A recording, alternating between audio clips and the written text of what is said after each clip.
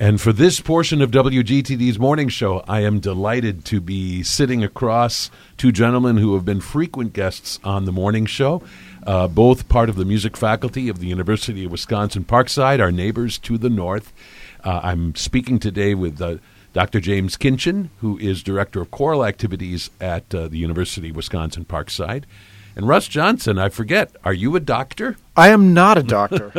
No, I'm not a doctor. That title. I'm not a doctor either. I get mistakenly called Dr. Berg sometimes, but yes. So we're masters at what we do. However, exactly. Right. So Russ Johnson, who heads up the Jazz Studies program at the University of Wisconsin-Parkside, and it's not too often. In fact, this may be the very first occasion that I've ever seen the two of you sitting side by side, certainly in the WGTD studios, because it's probably not all that frequent that the two of you are directly collaborating in the way that you are with these performances that are coming up at the University of Wisconsin-Parkside, involving a really extraordinary work that will feature the combined forces of the choirs at Parkside and Parkside's renowned jazz ensemble. So, first of all, we welcome both of you back to the morning show.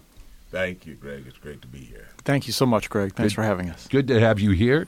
Russ, the last time we talked was just ahead of Jazz Week, and I trust that everybody was able to get to town and that everything went as you planned. It was... I think most of them are successful, but I think this may have been the most successful. It was very well attended, and the response from both the students and the general public, including, the general public, the members of the Kenosha area, Racine area, were incredibly enthusiastic. So Fantastic. It was great. So glad to hear that. That's absolutely great. And I don't remember, Dr. Kinchen, when's the last time we talked on the morning show? I know it's not been that long ago. Well, it's not been that long ago, but not this semester. But as we made our run up to performances and the past semester we've spoken, yes, absolutely. So tell us about this collaboration that is about to take place, is taking place. I suspect that collaboration has been the subject of all kinds of time and energy leading up to now. But talk about these two concerts that are coming up in the very, very near future.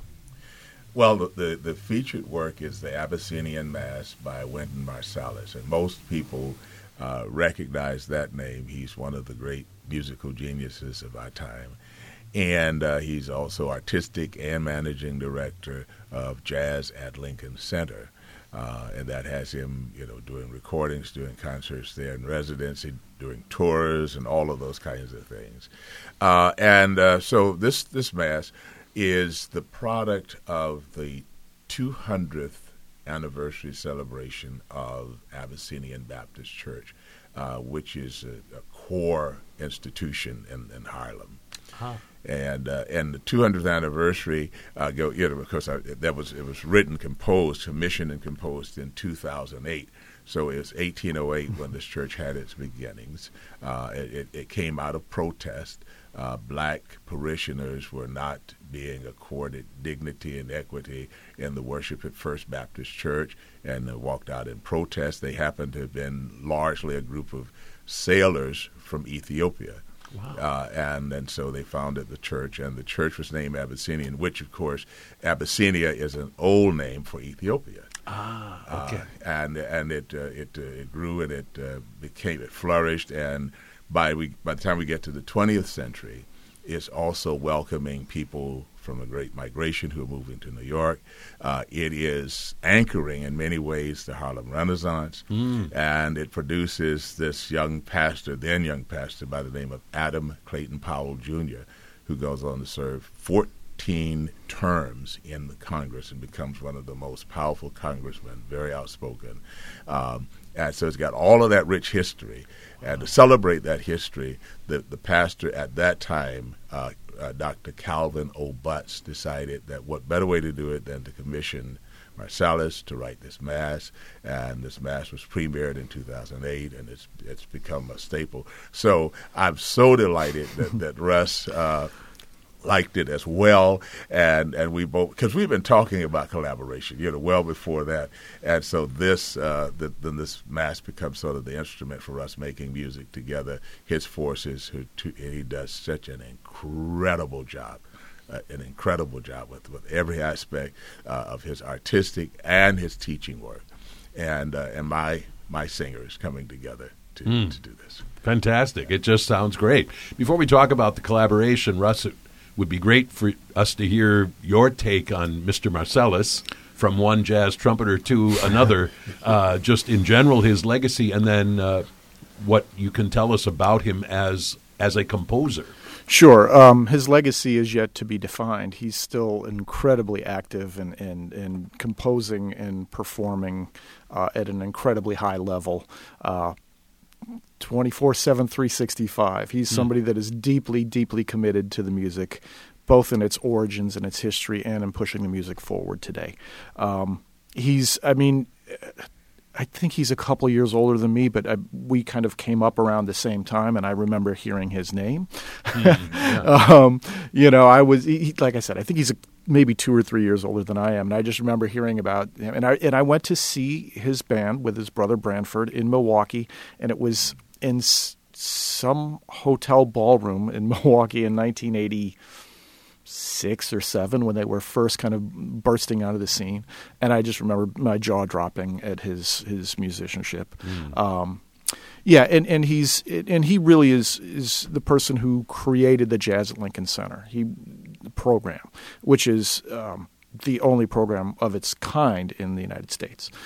In Europe, often there are state, city, government, if you will, sponsored performing organizations, and this one is especially unique for jazz, and Wynton has a ton of clout. He's an incredible Pulitzer Prize-winning composer. I mean, he's done it all, and so he has tremendous clout both in the jazz world. He's written orchestral music. He has incredible clout there as well. So he was like the perfect person to really create Jazz at Lincoln Center, and it is an organization. It's a big band, regularly a 15, 17-piece big band that is a full-time jazz orchestra. And they have smaller groups that go out. They have the regular large ensemble, and sometimes they add to that.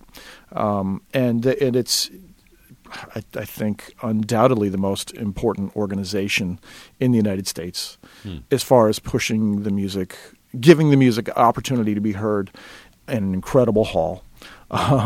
Really giving an opportunity for the general public to go hear incredible artists. It's almost impossible for a big band. I mean, this is not the 1920s and 30s. There are very few working big bands, and most of them, the musicians are playing for very low fees, and they're doing it because they love the music. And with Lincoln Center, it's a full-time position that is paid well because Wynton has procured endowments and grants, and with the help of the Lincoln Center, forces to really have this band that's out on the road. And they, as Dr. Kinchen said, they're touring all the time.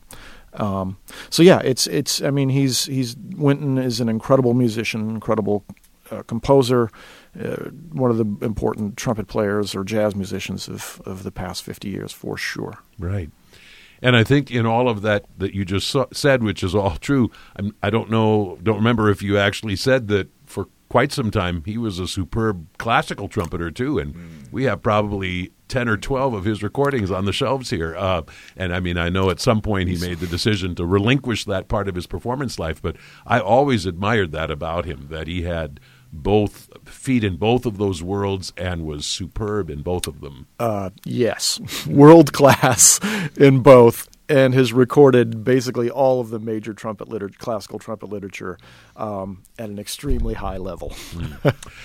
I should think that maybe makes a difference in terms of when it comes then to, for instance, composing in general, and in particular composing something like this. It probably doesn't hurt for him to have some so-called classical chops in terms of putting something like this together, because I mean, if you're going to write something for choral forces like yours, you need to have at least some idea about kind of what your world is like, or is this more of a jazz work just right to its very core? Well, I would say that in a real sense, stylistically, it's anchored in jazz. The choral piece of it is more sort of a hybrid, and I will explain that. that there are some moments where we're singing and I'm like, guys, this is about as jazz as it gets.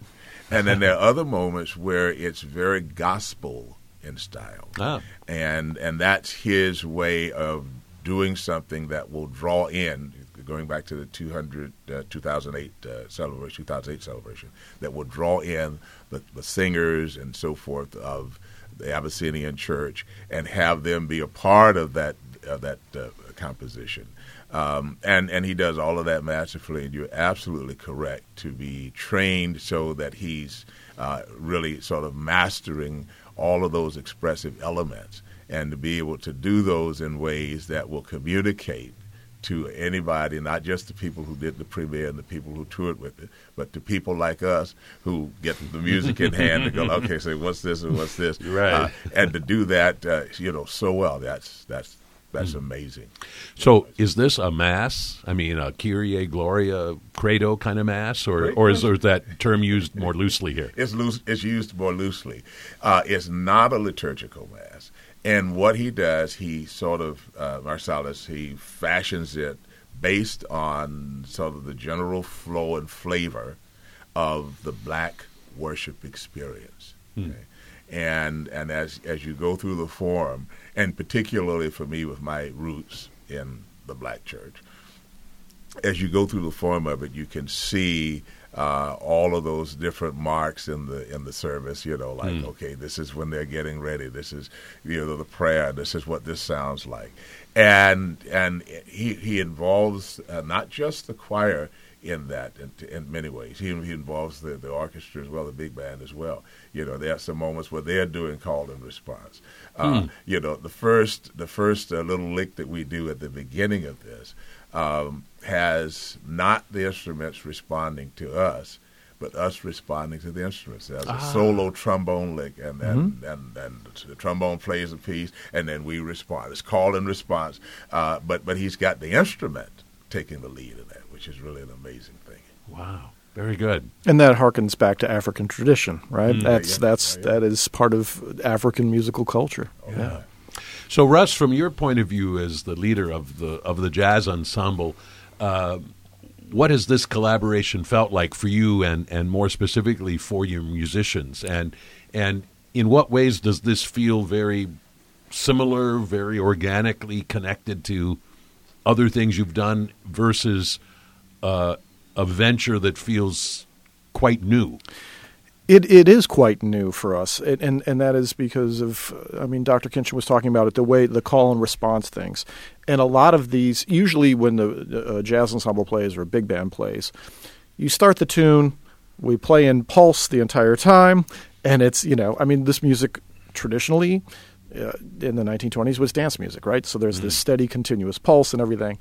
And with this, because it is more mass-like, and call and response like in many places, the musicians that are in the jazz ensemble are not used to playing more rubato or having this, okay, we're just on cue, we're going to go to the next section. And somebody's going to give one little gesture and we're moving on to the next section. And it doesn't necessarily have to be exactly in pulse, right? And that is something that is unfamiliar for most of my musicians. And so it's really been amazing to watch them kind of let go of their preconceived notions of what this should be. It is definitely it's such a positive learning experience. I'm sure Dr. Kinchen feels that way for the choirs as well, because it's this interaction that we don't often have. And Dr. Kinchen and I have been talking about doing something, and specifically this piece, for the past 4 or 5 years. Yeah, and it's finally come to fruition. But yeah, it's an amazing experience, and it there are definitely pieces that are more traditional big band like, where it starts and it starts and stays in pulse. But we also have to do a lot more recitative or rubato or something like that, where it's And as somebody who plays a lot of small group jazz, that's fairly common. But in a larger context, Right. it's not very common. Yeah. And honestly, in the best possible way, it's putting some heat on our musicians because not everything is going to be conducted exactly as you would imagine. It's for them to respond and say, okay, here it is. So it's really amazing. And we're feeling our heat on the choral side as well. But it's all a good thing. Yes. And people are enjoying it.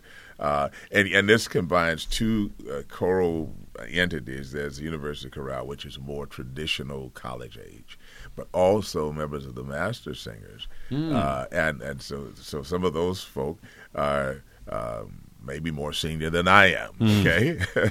and they have really embraced this. And I had real questions about how they were going to take to it. They really embraced it. And is the style of the singing, very jazz-like? And to what extent are you having to remind them this isn't Fauré, this isn't Brahms, or is it not? Or is it not written in such a way that they have to be using their voices in completely different ways? Yeah.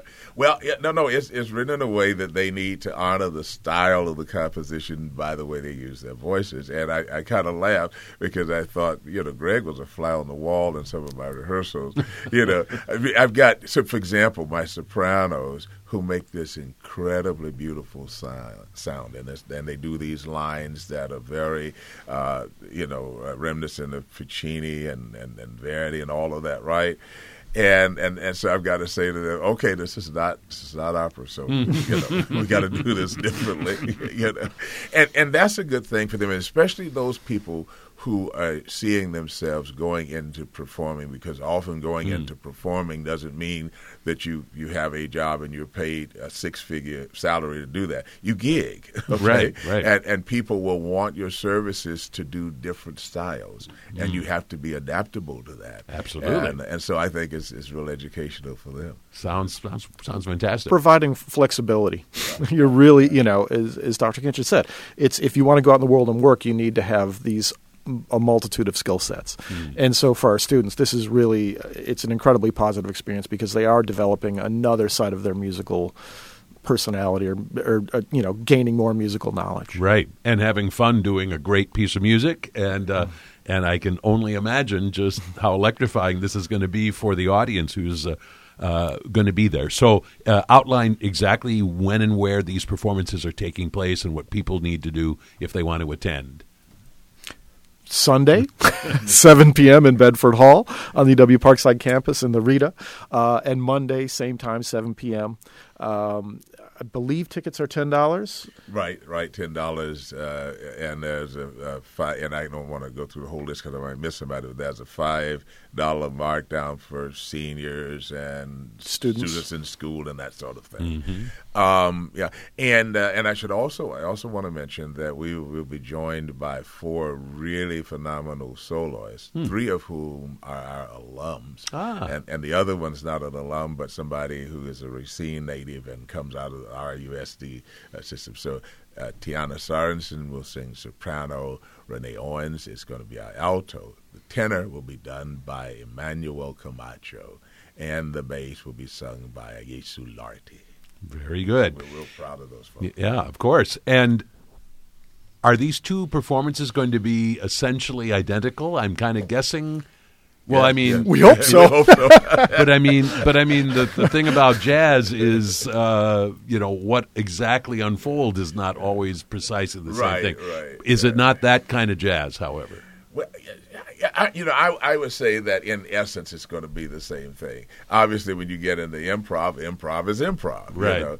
And that sort of thing, and with any concert, even when we do the most classical of things, if you do it twice, there are some different energies that are at work in both performances, for better or for worse, So right.